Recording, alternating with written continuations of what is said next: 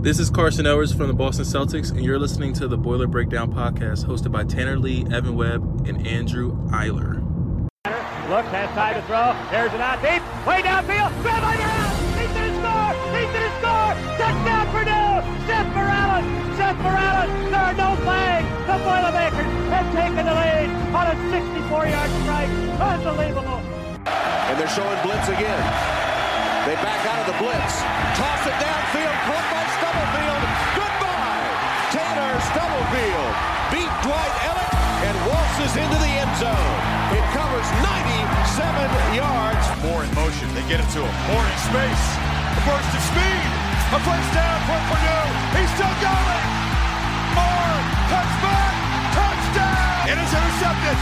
Bailey the other way. Marcus Bailey punctuates this upset with a pick six.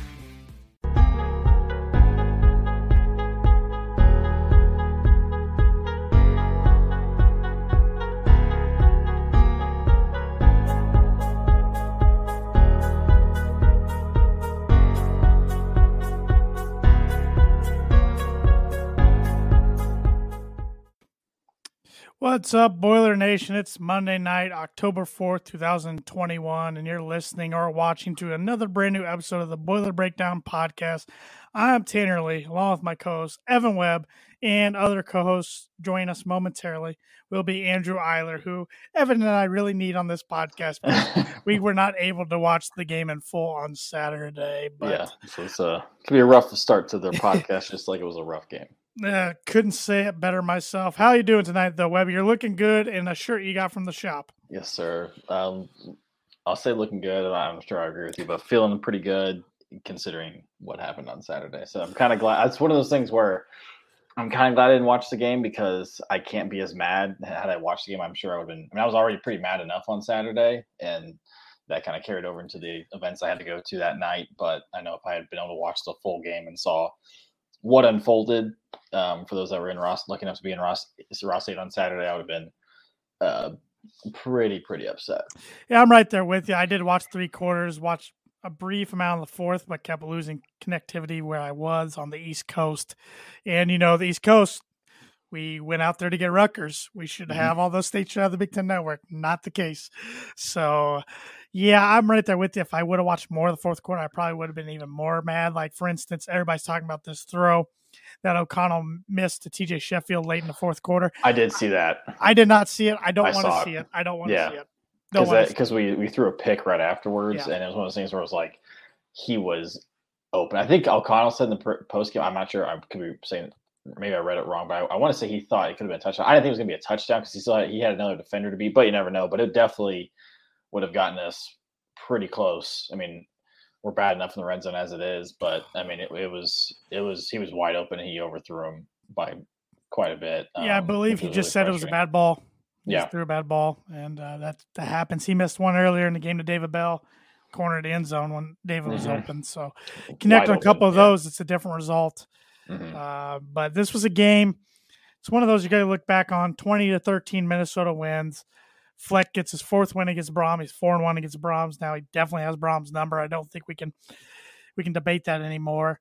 It's going to be a slugfest against Minnesota. It's going to be close, but it seems like they always just get the edge. Yeah, it's always like there's something. I mean, you don't want to blame the official, but there's always some weird call. I mean, last year we had the Payne Durham, offensive PI. This year it was, the first touchdown they had, it was a touchdown, and the replay clearly showed that he did not, maintain possession when he went to the ground. And even the Fox, rules analyst said that it was not a catch.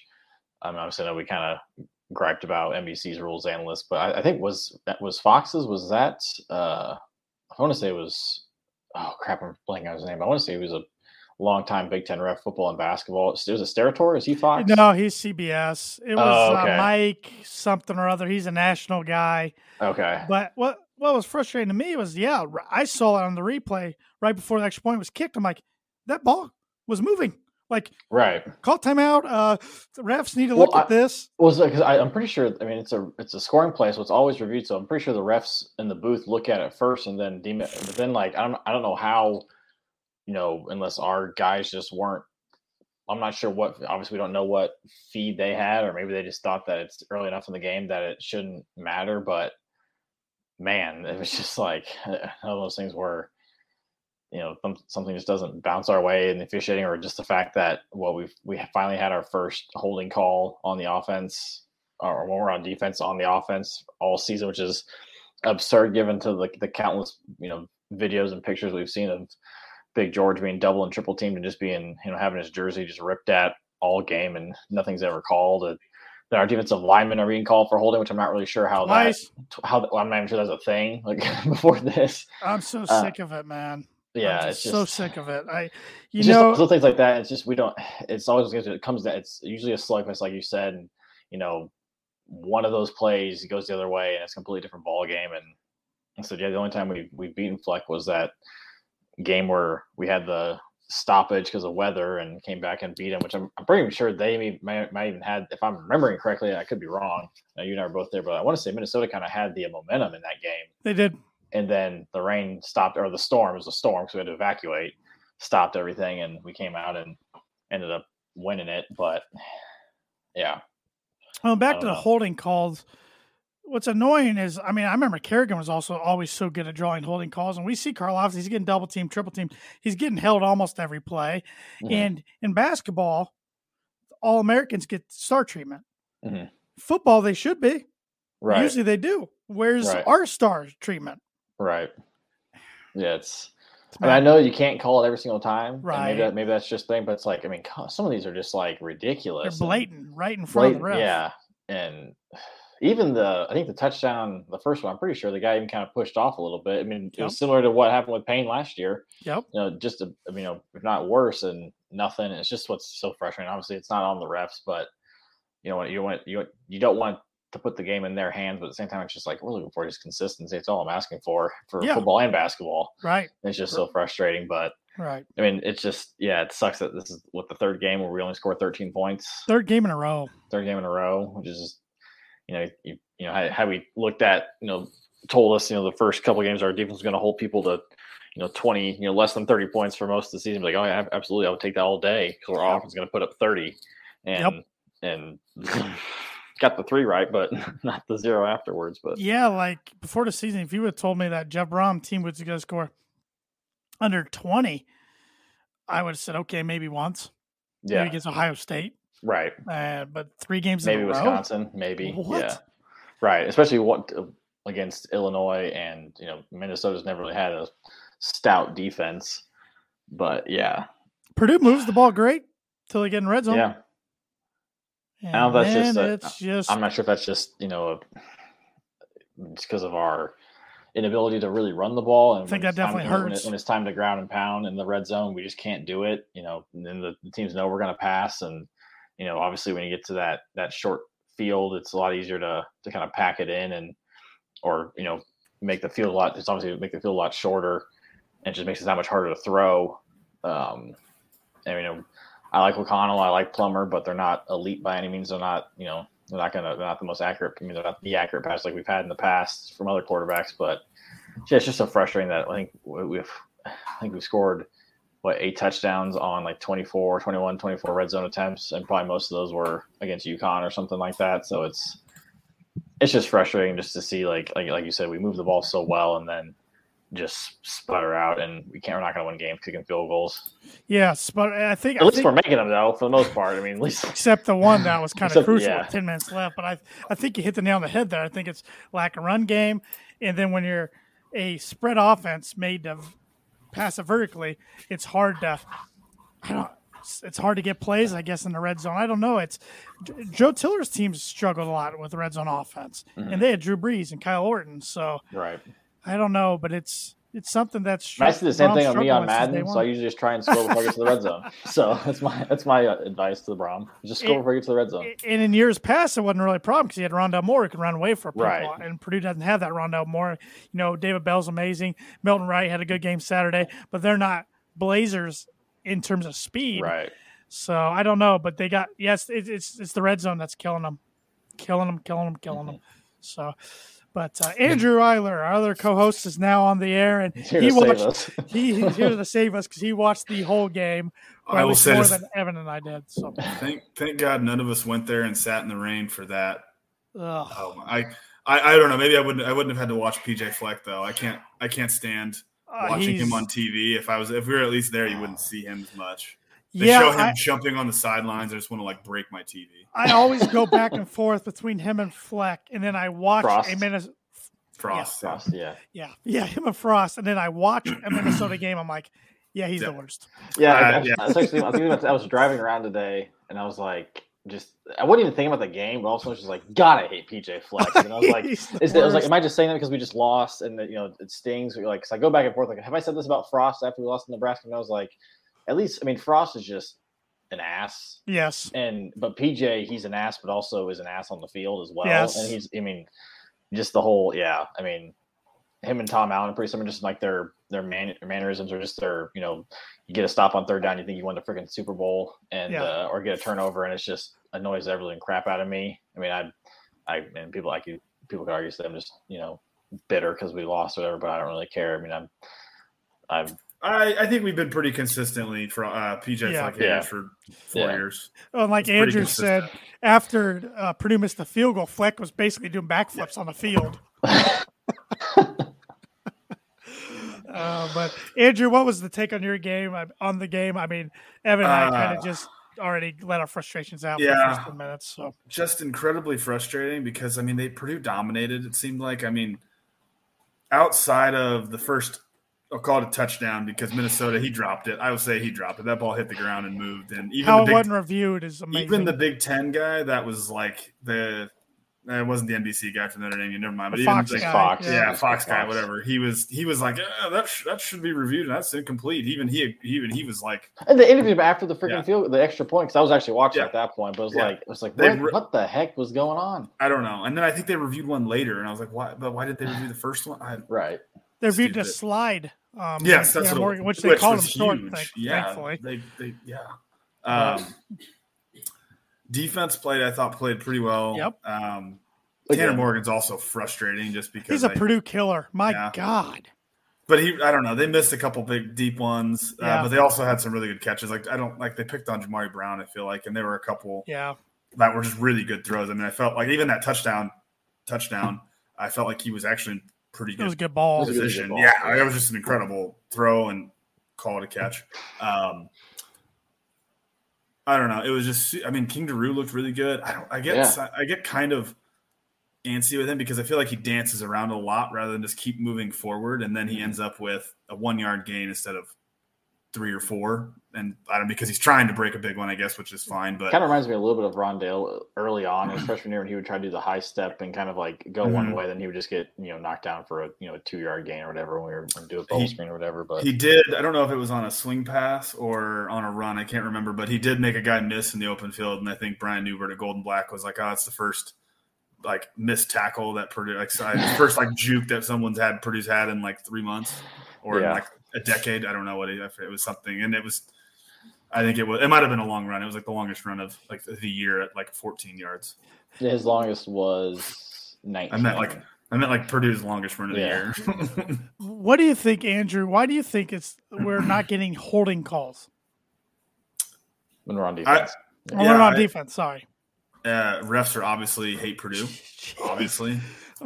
PJ's greasing the pockets. We got an All-American George Karlaftis. Usually All-Americans get a little bit of start. I think there was one. There was one hold. Well, there were more Purdue defensive holds on defensive linemen. You were watching. How does a defensive lineman hold? Exactly. What was that? Because you texted us and I was like, "Wait, that's a thing." I didn't. Actually, on a receiver, I get that. Yeah. But I'm not sure which one of our defensive linemen is on a receiver. The first one I kind of could see because I think it was a screen almost, and the lineman was trying to get out. They kept saying he's trying to get to the second level. The offensive lineman was or something, and I was like, maybe. But then the other one, there was a very clear hold. It was a long. It set up a touchdown or a field goal. I don't remember. I think the last touchdown by Minnesota, and they called defensive hold when I don't know if it was Sullivan or who. Dean maybe was. On the end, completely flipped around, and they called Lawrence Johnson for a hold when, the Purdue guy's stretching his arm out, getting his shoulder pulled back. I was like, okay, as he's reaching for the ball, he's at the ball. How do you miss? I don't know. And like even the announcer's like, "Oh, this one's coming back," and like defensive hold. Like, wow, okay, let's see that one. It's infuriating. Yeah, I don't know. I guess a few of the positives. I'll probably get ripped on Twitter for this. I thought O'Connell played pretty good. I know he missed a couple balls and he threw that pick. But I didn't. I honestly, I went outside with 2 minutes to go because I'm like, I can't watch. They're down 7. I'm like, it's in the rain. They haven't scored, and I'm like, I'd rather be surprised than get like the notification that Purdue scored a touchdown. And then I think you said like pick or something, but so I didn't see the missed throw to Sheffield. I think it was Sheffield, right? The play right before the pick. Yeah, it was bad. I thought O'Connell. I think the offense definitely moves better with O'Connell. Yeah, he only threw 1 pick, but he could have thrown like 5. Sure, I felt like high risk, high reward with him. Yeah, which against like someone like Iowa, probably all picks. Which is I don't know. Yeah, I mean, there's some luck in there, but more, obviously some luck. And I think Braum, I think he even said that. I think in Braum's press conference, it was a halftime where he was like, they asked him about it, and he's like, "Yeah, he threw 4 or 5 into traffic." and I know he can't move, and he did eat some huge sacks for like 10 to 15 yard losses. He can't do that. Yeah, he got sacked. He got 4 sacks for 44 yards. Yeah, you got to throw the ball away. He did have one. He had one play where he actually like spun out of a couple tackles and then still took the sack. But he was outside the pocket, and I was like, "Oh my god!" It was like a 12-yard loss right there. And it's so now it's second and 22. He took us out of field goal range one time. Yes, that was the best. Yes, to take us strip sack the first series of the game. That one was. He had no chance. Eric Miller got blown up instantly. I guess one thing I liked, for a few positives, other positives, I liked the Austin Burton package all of a sudden. 3 different times we saw him run. But they did it in the first quarter and never again. I thought they'd kind of keep going to it. I thought maybe they'd use that around the goal line because I was thinking, I mean, if you think about it, you put the running back out there. So now, I mean, the quarterback on a handoff is just a dead play after he hands the ball. But at least now you've got 11 guys that are actually 10 blockers and runners instead of 9 blockers, a runner. He's a quarterback. He can throw it. Yeah. Fake the run and throw it in the goal line situation. RPOs, Yep. I was hoping they were going to bust one of those out against like Notre Dame as like a sneak because they're like, have him run it 5 times and then just all of a sudden he just like dinks one over for like to Payne Durham or something, like a fake. Yeah. Do you guys think O'Connell starts against Iowa? I think so. Yeah. I think he starts the rest of the year. He just gets the ball downfield. He does. And then it opens the running game up. I mean, there's just a lot more zip. I don't know if it's that Jack doesn't see it or he's just so much more cautious. I think he's just more cautious. Throws. Yeah. Because I was kind of going back and forth. Like, is it a different play calling, which I feel like it wouldn't make any sense to make 2 different play calls. But I think Jack just doesn't want to make mistakes because he knows if he does make mistakes, he's getting pulled. And I mean, obviously he hasn't thrown an interception yet, but I mean, I didn't, aside from Oregon State, which even most of that game I didn't enjoy it. I have not enjoyed watching this offense run, at least with O'Connell. Like, there was some excitement. I mean, still UConn, but I mean, it's UConn. Yeah, I'm not even counting that game. Has UConn scored yet? They should have beat Vanderbilt the other night. Vanderbilt got lucky. I forgot the game-winning field goal. I was in Connecticut, and I watched the end of the game. It was awful, but Vanderbilt got very lucky. SEC just wins more. Yep. God. But no, I thought Newbert put it well between the quarterbacks. Like, Purdue can win with these guys, but they're not going to win because of these guys. Yeah, I think that's pretty fair.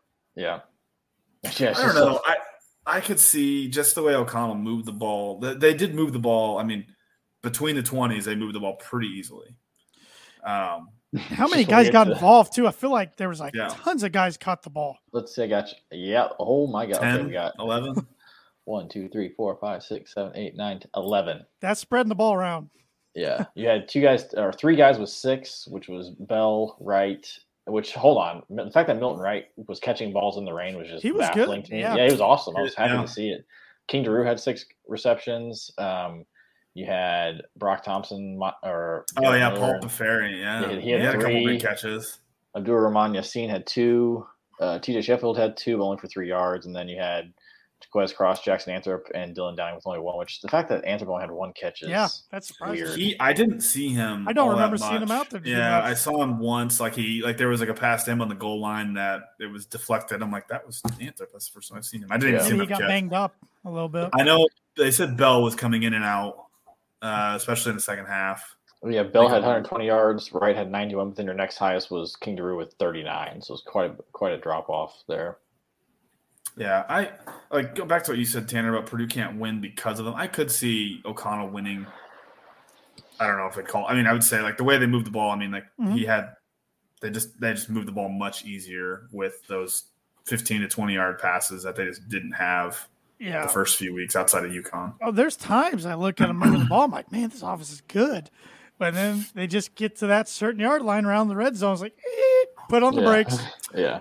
I mean, that's where Miss Horvath, I think, a lot is just him just being able just to get that extra couple yards, take a couple guys with them. But do you think Purdue just goes, let's go 5 wide, no running back or something like that, and just run a bunch of wide receiver screens? And we'll just, I don't know. Let's do something. Inside the At 20. this point, I don't care. Do something. You got to week the rest up. I mean, it was great to see so many guys back on Saturday. It was, they said best case scenario, basically, of like all the game time decisions played. I didn't see, except Trice. He was in uniform, but he didn't play. So. Oh, he didn't play. Okay, I didn't know and they said Mitchell was out there, but I don't remember seeing him at all. So get those guys an extra week. They should be ready to go for Iowa. Durham, I would think, would be ready to go. Horvath, probably not yet, but I think we'll see. I think we're going to see him sometime this month. Maybe I'm being really optimistic. I mean, Iowa would be, Iowa would be 6 weeks, or is that 5 weeks? I don't remember if Iowa was about 6, I think. Yeah, they said 4 to 8, so he'd be right in the middle. So I'm going to guess. I'm guessing it's Nebraska at the end of the month. That'll be my guess. Speaking of Nebraska, good God. Did you watch their game at all? Did you see the score? I just saw the score. I did see the score. We have a lot of comments here I haven't got to for some reason. They all just Facebook's been really weird today, as everybody around the world knows. And we just got a lot of comments here. I'm going to hit on a few of them. Thad Moody said there's holding every play, and there's the crap that he's getting. Referring to Karlaftis, I assume. 3 games straight at 13 points. Let Brian take over play calls for the whole game without Jeff's input. Duck his mouth and see if there's. What do you guys think about that? Should he let Brian Brom take over some play call duties? I don't know who is involved. Like how much is Brian involved already? Like how do we know that they're not already like doing it pretty much together? I mean, it could be some. I mean, I heard someone say like maybe like Brian does call a play, but then Jeff has the authority to override it. When they call it down, I have no idea, but I know, because the memory refers back to Iowa last year when Jeff was out with COVID and Brian had to run the show and played pretty well. But I mean, I've said this before. There's so many freaking similarities between the Bears and Purdue for me, and the fact that I think Nagy should give up play calling, and he did this last week against the Lions, and they did well. And it's like, I mean, I don't see it's probably something like, I mean, you don't see Saban calling plays. You don't see. I mean, a lot of the NFL guys don't call plays. I said, I mean, just give it a shot. I mean, it's not working the way we want it to be. So, I mean, you got to try something. It's the definition of insanity. He's pretty stubborn. But he is, and I understand why. I mean, when you're that confident in your abilities, I 100% get it.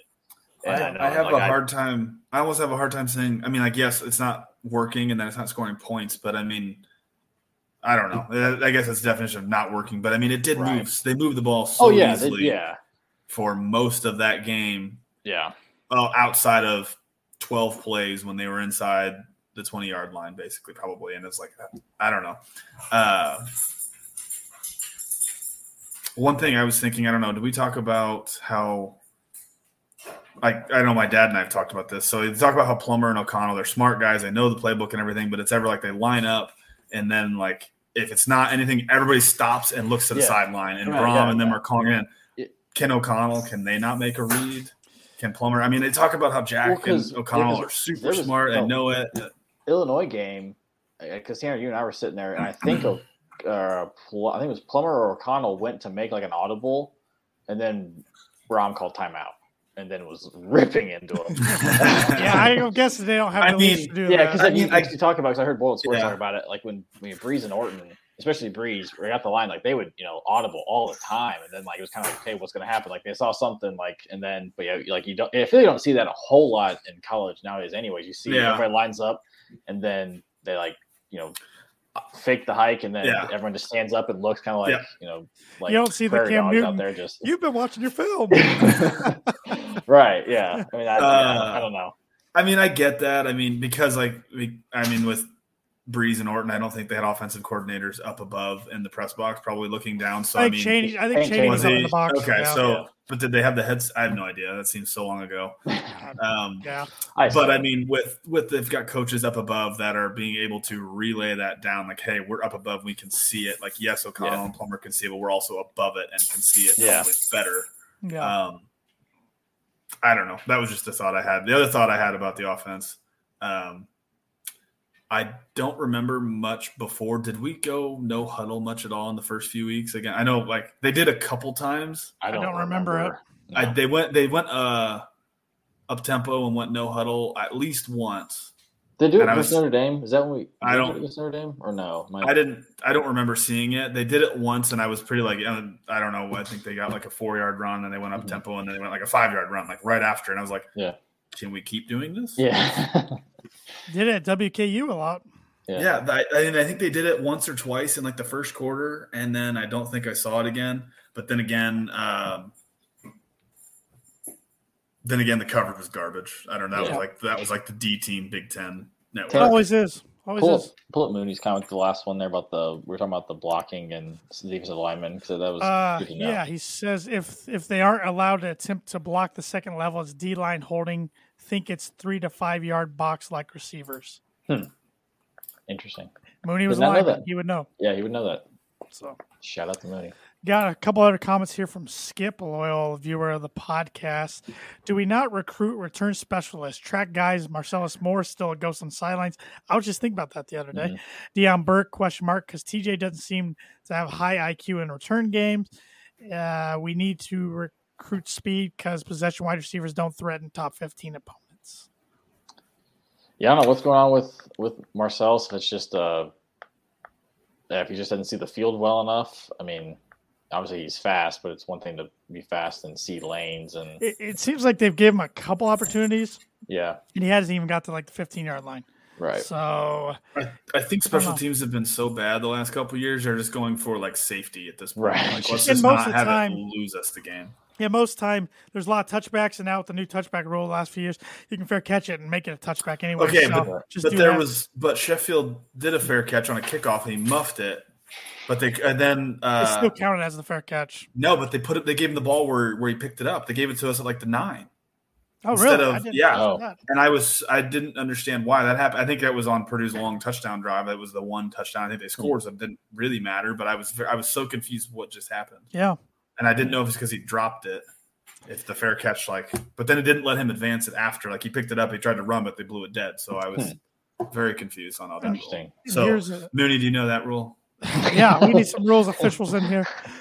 Here's an interesting comment from Skip. I saw some people talk about this on the message board not too long ago. He says, Brom's lack of emotion rubs Boiler Nation crazy.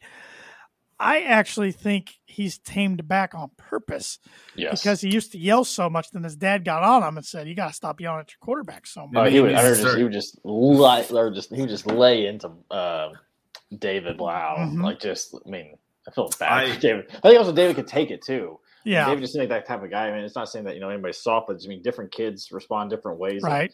That's not going to work for everybody. It may work for some like David Blah, but other times it may just completely make a kid shut down and lose all confidence. But yeah, he's definitely tamed back. Which it's one thing. If anything, I want him to be, obviously. I mean, I don't think he's not a corpse on the sideline, but I mean, he's still getting on to the officials and everything. And I'm okay with it because we don't need him getting penalties as it is. I kind of disagree that he's not emotional. Like I know he's not yelling at guys like he used to, but I think he's pretty fiery and pretty animated still. But I mean, he needs to go back to yelling at players.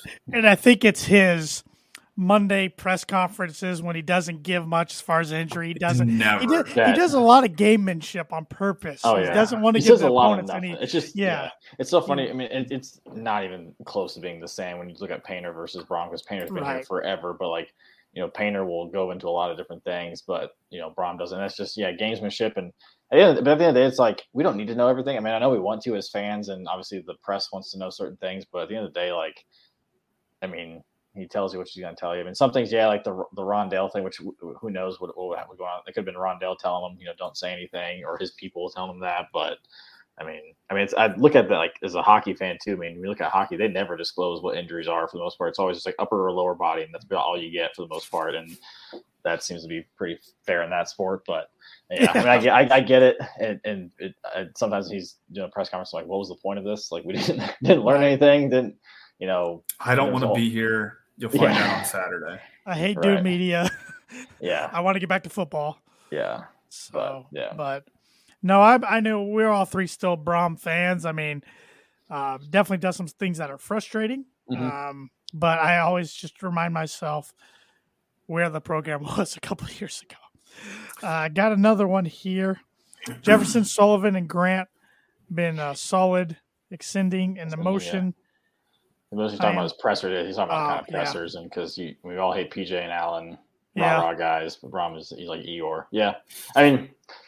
I just wanted to win. I don't really care if he's rah or not. I think PJ and Allen have a shtick that does not bode well when they lose, and we're kind of seeing that with both teams because they're not doing too hot right now.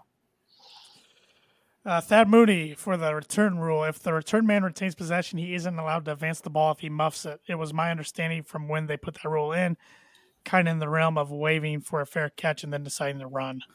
Okay, but this is a kickoff, and that's pretty. If you called a fair catch, I figured we were going to get the ball at the 25, but then they got the ball like the 10. See if I can find that drive. Darn new rules. Thad Mooney, official rules. He is our Gene Steratore for the Boiler Breakdown podcast. He should have career changed that. He also made this great looking sign behind me. Yeah. So contact that if you want any nice wooden signs. That is sick. Yes. Skip, tired of the belly flop replay. MSU in-laws say, sue her up. Hello. The cheerleader who did the belly flop. Yes, that was thanks for watching, Skip. Appreciate Skip. That was the highlight of the day, and it was kind of embarrassing. Yeah. Of course, I have a friend who's a coworker friend who's a Tennessee fan, and he sent that to me, and I said, "Oh, her form was better than our game." And he's like, "Oh, I can't relate to that because he's a Tennessee fan and they're 3-2," and it's just like, shut up. They beat Missouri by like 100 the other night. Did they? Yeah, I think it was 62-24, something like 62-28, something like that. So, but very frustrating hell for the Boilers. It makes the road to 6 a lot more difficult. Still doable, though. There's no teams in the West that outright scare me. I know Iowa's ranked number 3 in the nation. They play number 4 of Penn State. We'll get to our predictions here in a second. But Iowa doesn't score a lot of points. Their defense scores a lot of points. That's what scares me. The defense is really good. Because but that is the one team that's been a rock to Team Scissors. Brom's been the rock to Iowa's Scissors. Yeah. Yeah. What is he? For some reason. Is he 3-1 against them? 3-1. Thad said, "You boys need one." Talking about the sign, I agree with him. And killing me with rules questions. Try to work on a sign and type is interesting. Get him on the payroll. Yep. Get him on the payroll. So, But before we get in our predictions, I do a quick sponsor read. Let's do it. Because I'm hungry. And that makes me want Mad Mushroom, I should say, which is one of the sponsors of the Boiler Breakdown. They've been serving Boilermakers since 1993. Mad Mushroom is located in the heart of West Lafayette and is well known as the home of the original cheese sticks. But whenever myself, Evan, or Andrew visit, we like to sit down and have an ice-cold beer while trying out their latest pizza of the month, which it is October now, which means brand new pizza. Brand new pizza. I don't even know what this is. Yes, we do. Italian chicken. It's the Italian chicken, which is not pulling up on my end, so I can't read what it is. You got it for me? I got it. It's their traditional pizza sauce topped with chicken, diced tomatoes, garlic, ricotta, and mozzarella cheeses, and sprinkled with Italian seasoning. Starting at $13. That looks delicious. That looks really good. I can see the picture, but it didn't blow up on my end for some reason. But next time you're in town, stop in and tell Mad Mushroom that the Boiler Breakdown sent you for $5 off any order over $20. And the good news for any Boiler Breakdown listener or viewer, you can use the coupon code online BREAK5, that's BREAK 5, all caps, to claim your discount online at madmushroom.com. Mad Mushroom, feed your head. All right. Prediction time around the Big Ten. We only got 5 games on the slate this weekend. So there's a couple buys this week. One of them is our Boilermakers. So they need it. They need to. And one of them is Indiana. They need it too because they are really injured. You hate to see it. Number 11, Michigan State at Rutgers. Michigan State's a 5.5-point favorite. What was the final for the Ohio State Rutgers game? Last I saw, it was like 56 nothing. 52 to 12, 13. Yes. They called the Rutgers dogs off early. Yeah.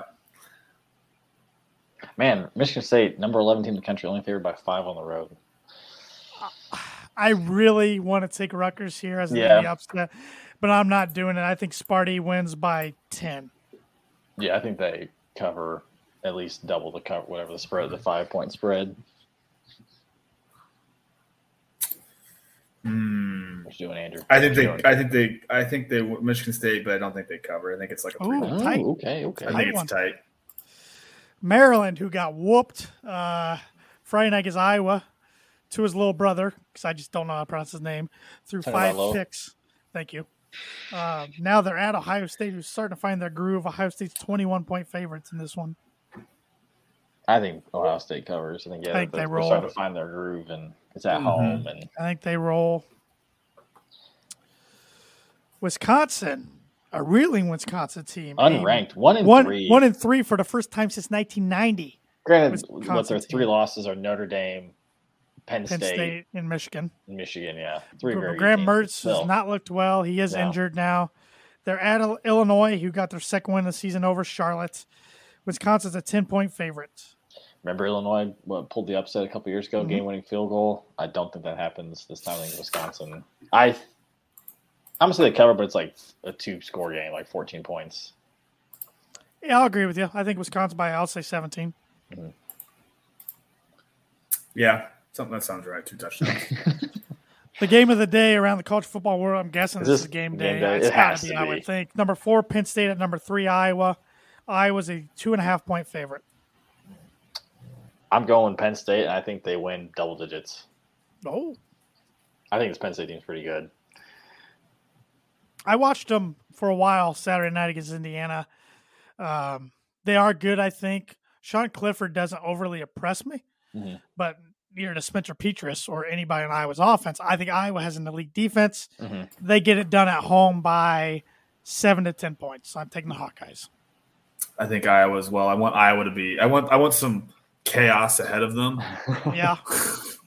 Why not, right? Yeah. Why not have them undefeated? It's already a 3:30 ABC game. Yeah. I want them number 1 in the country. Alabama, Oklahoma, you can lose. Georgia, Alabama, Georgia. Yeah, Oklahoma. Yeah, Georgia's freaking good. I mean, so's Alabama. Yeah. But you mean a defense that's only given up 1 touchdown this year is good? 1 touchdown. It's insane. Number 9, Michigan at Nebraska, who's playing a lot better football as of late. Yeah. Michigan is only a 3-point favorite. Yeah. Wow. God. Yeah. I want to say Michigan blows them out, but Nebraska's been playing really well lately. They're due to come back down to earth. Yeah. Michigan by 2 touchdowns. But do you believe in Harbaugh? That's the thing. I think he's got a solid squad this year. I think Michigan wins. I think it's a double digit. But I don't think it's about what I want to be by 30, but I think it's gonna be 10 to 14. Yeah, I'll go Michigan by 13. I think it's comfortable Michigan win. Okay. 3 points. We're gonna hear about it if Nebraska wins. I mean, I heard about it the other night when they blew out Northwestern. So. Whoop-de-doo.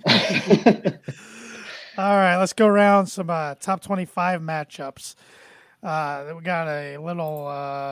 Let's see here. Coastal Carolina. Shout out to Cincinnati for making me eat my words. I thought Notre Dame was going to beat them pretty easily, and nope.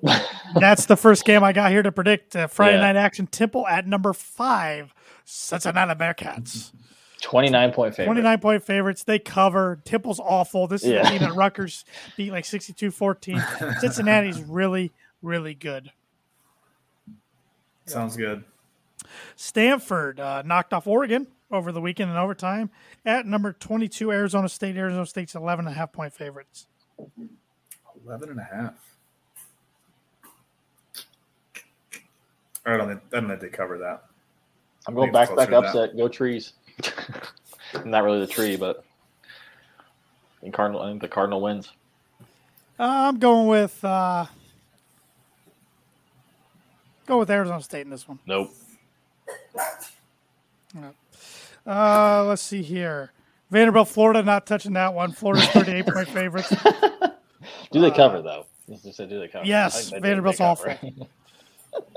Number 6, Oklahoma. Number 21, Texas. Red River rivalry, Red River shootout. Oklahoma's 3.5-point favorites. Is Texas back? Is the question. I think Texas gets the win. I think Oklahoma doesn't wake up. Is this being played actually at the Cotton Bowl? Oh, that's right. Dallas. Give me Hook'em. Wow, you think so? Huh? I don't believe in Texas yet. Boomer Sooner. They need to wake up. Yeah, they do. Interesting one here. Number 13, Arkansas at number 17, Ole Miss. Ole Miss is 6.5-point favorites. Paul Weinbaum's probably loving himself at this matchup. I'm rolling with Lane and the boys. I am too. Yep, same. I think they cover too. Number 2, Georgia in that great defense. At number 18, Auburn. Bo Nix proved at LSU he can win a road game. Good call, Webby, by the way, on that one. I think you picked Auburn on that one. Sure. Why not? Just go with it. Georgia's 14.5-point favorites. Yeah, dude, I can't bet against Georgia right now. I think they cover. On the road, their defense is nasty. Well, who's their quarterback? TJ Daniels, but he was hurt last week, and you couldn't tell. Their backup came in and played really good against number 8 Arkansas. The over-under for that game is 46.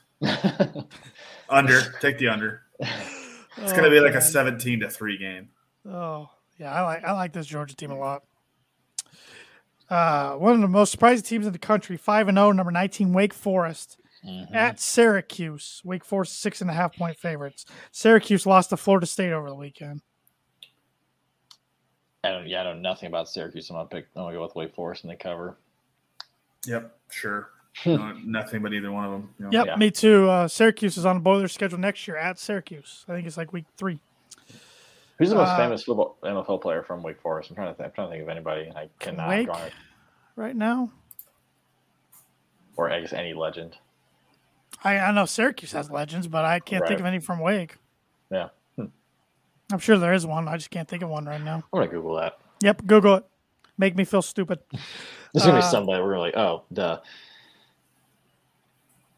Boise State, 2-3 Boise State. I don't recall the last time Boise State's had a losing record. At number 10, 5-0 BYU. BYU's a 5-point favorite. Another. Obviously Brigham Young. Yeah. Yeah, BYU. I think huge. I mean, Boise State, Nevada went in and beat Boise State at Boise State over the weekend. And Boise State doesn't lose home games very often. Like I said, I don't remember the last time they've had a losing record. It's just weird to see. I mean, it's only played 5 games. I know, but their schedule doesn't look too challenging after this. They're usually so good. Evan, who are you taking that one? What was the game? Boise, 2-3 Boise at 5-0, number 10 BYU. BYU's a 5-point favorite. Go BYU. We got a few more here. Number 24 SMU, 5-0 at 1-3 Navy.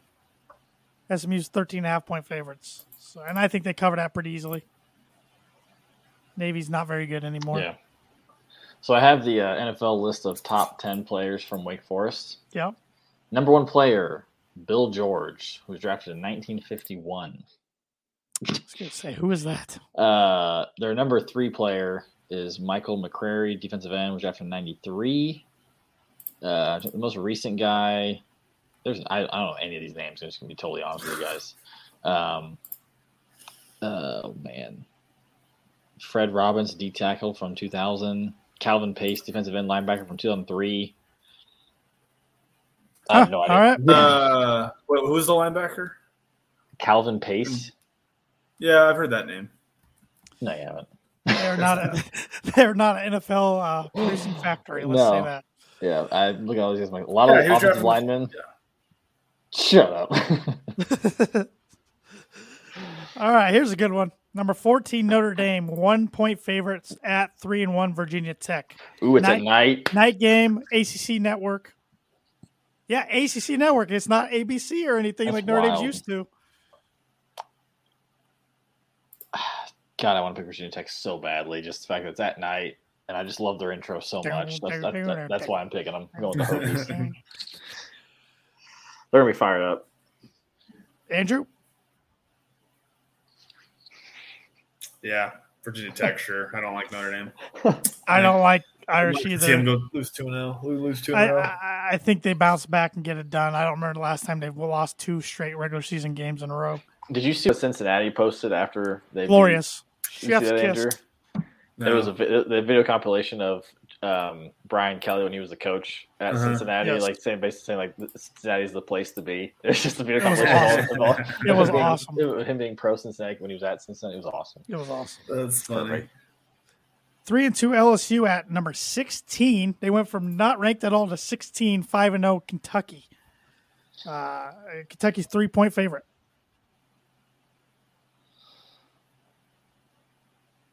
Man, I don't like Kentucky being ranked. I don't like Kentucky being either. relevant in football. We recruit Nope. against them a lot. So Yeah, Not as much recently, I feel like, No. but there should be more. Who knows? But I think LSU bounces back. Coach O better hope they do. yeah, Otherwise, yikes. I agree with you, Evan. I think LSU bounces back, gets this one. yep. Got one more here. Number 1, Alabama. 17.5-point favorites at 3-2 Texas A&M. I think Jimbo's going to lose his 3rd game in a row here.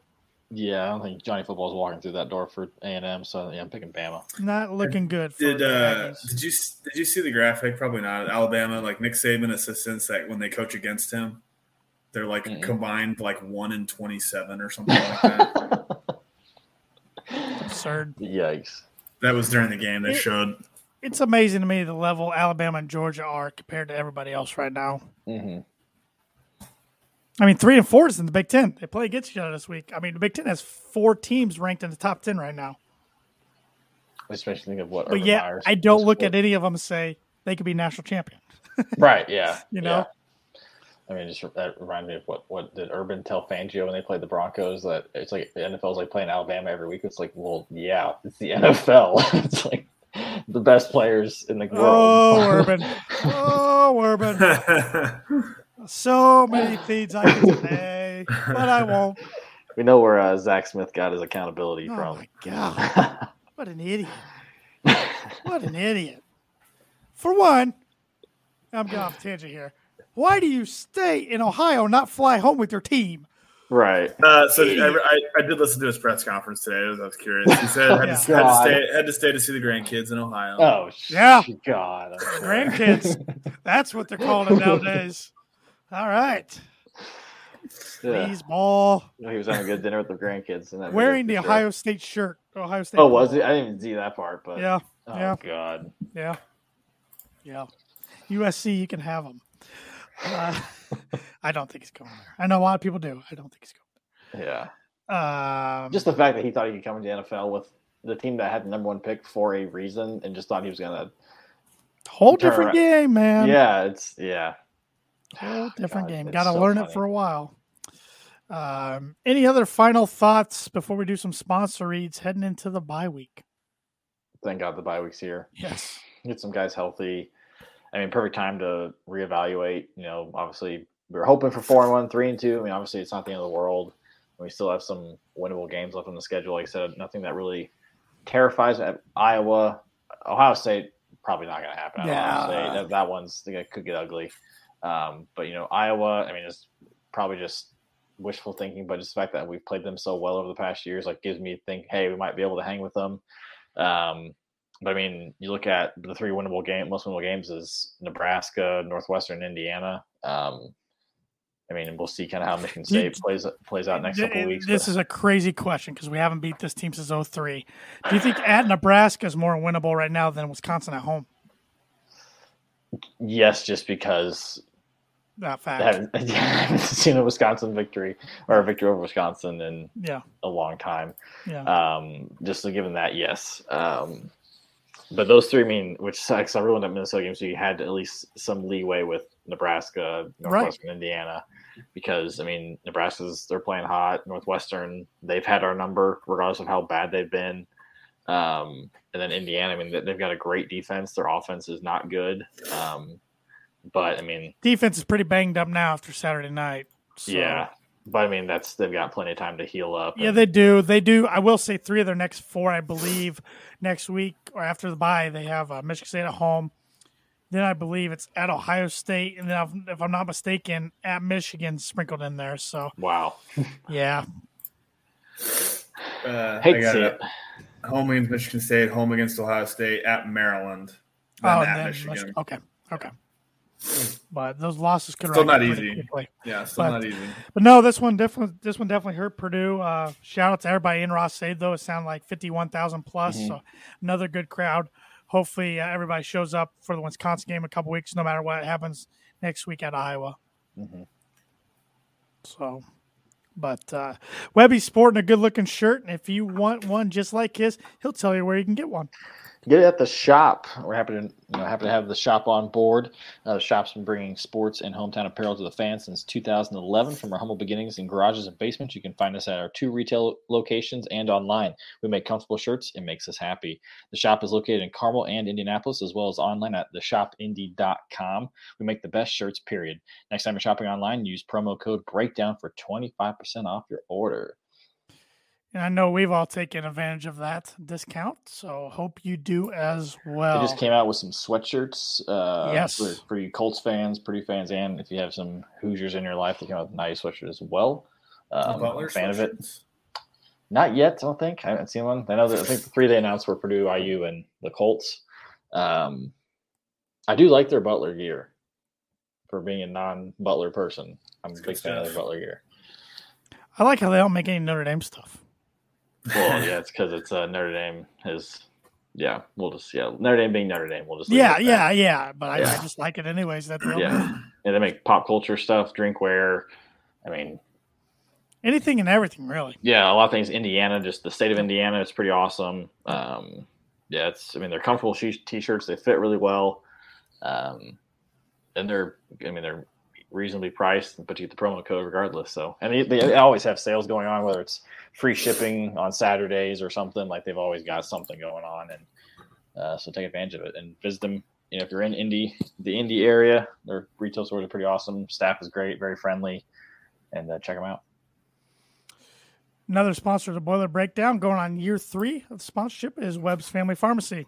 Webb's Family Pharmacy is an independently owned community pharmacy with stores located in Rochester, Akron, and North Manchester, Indiana.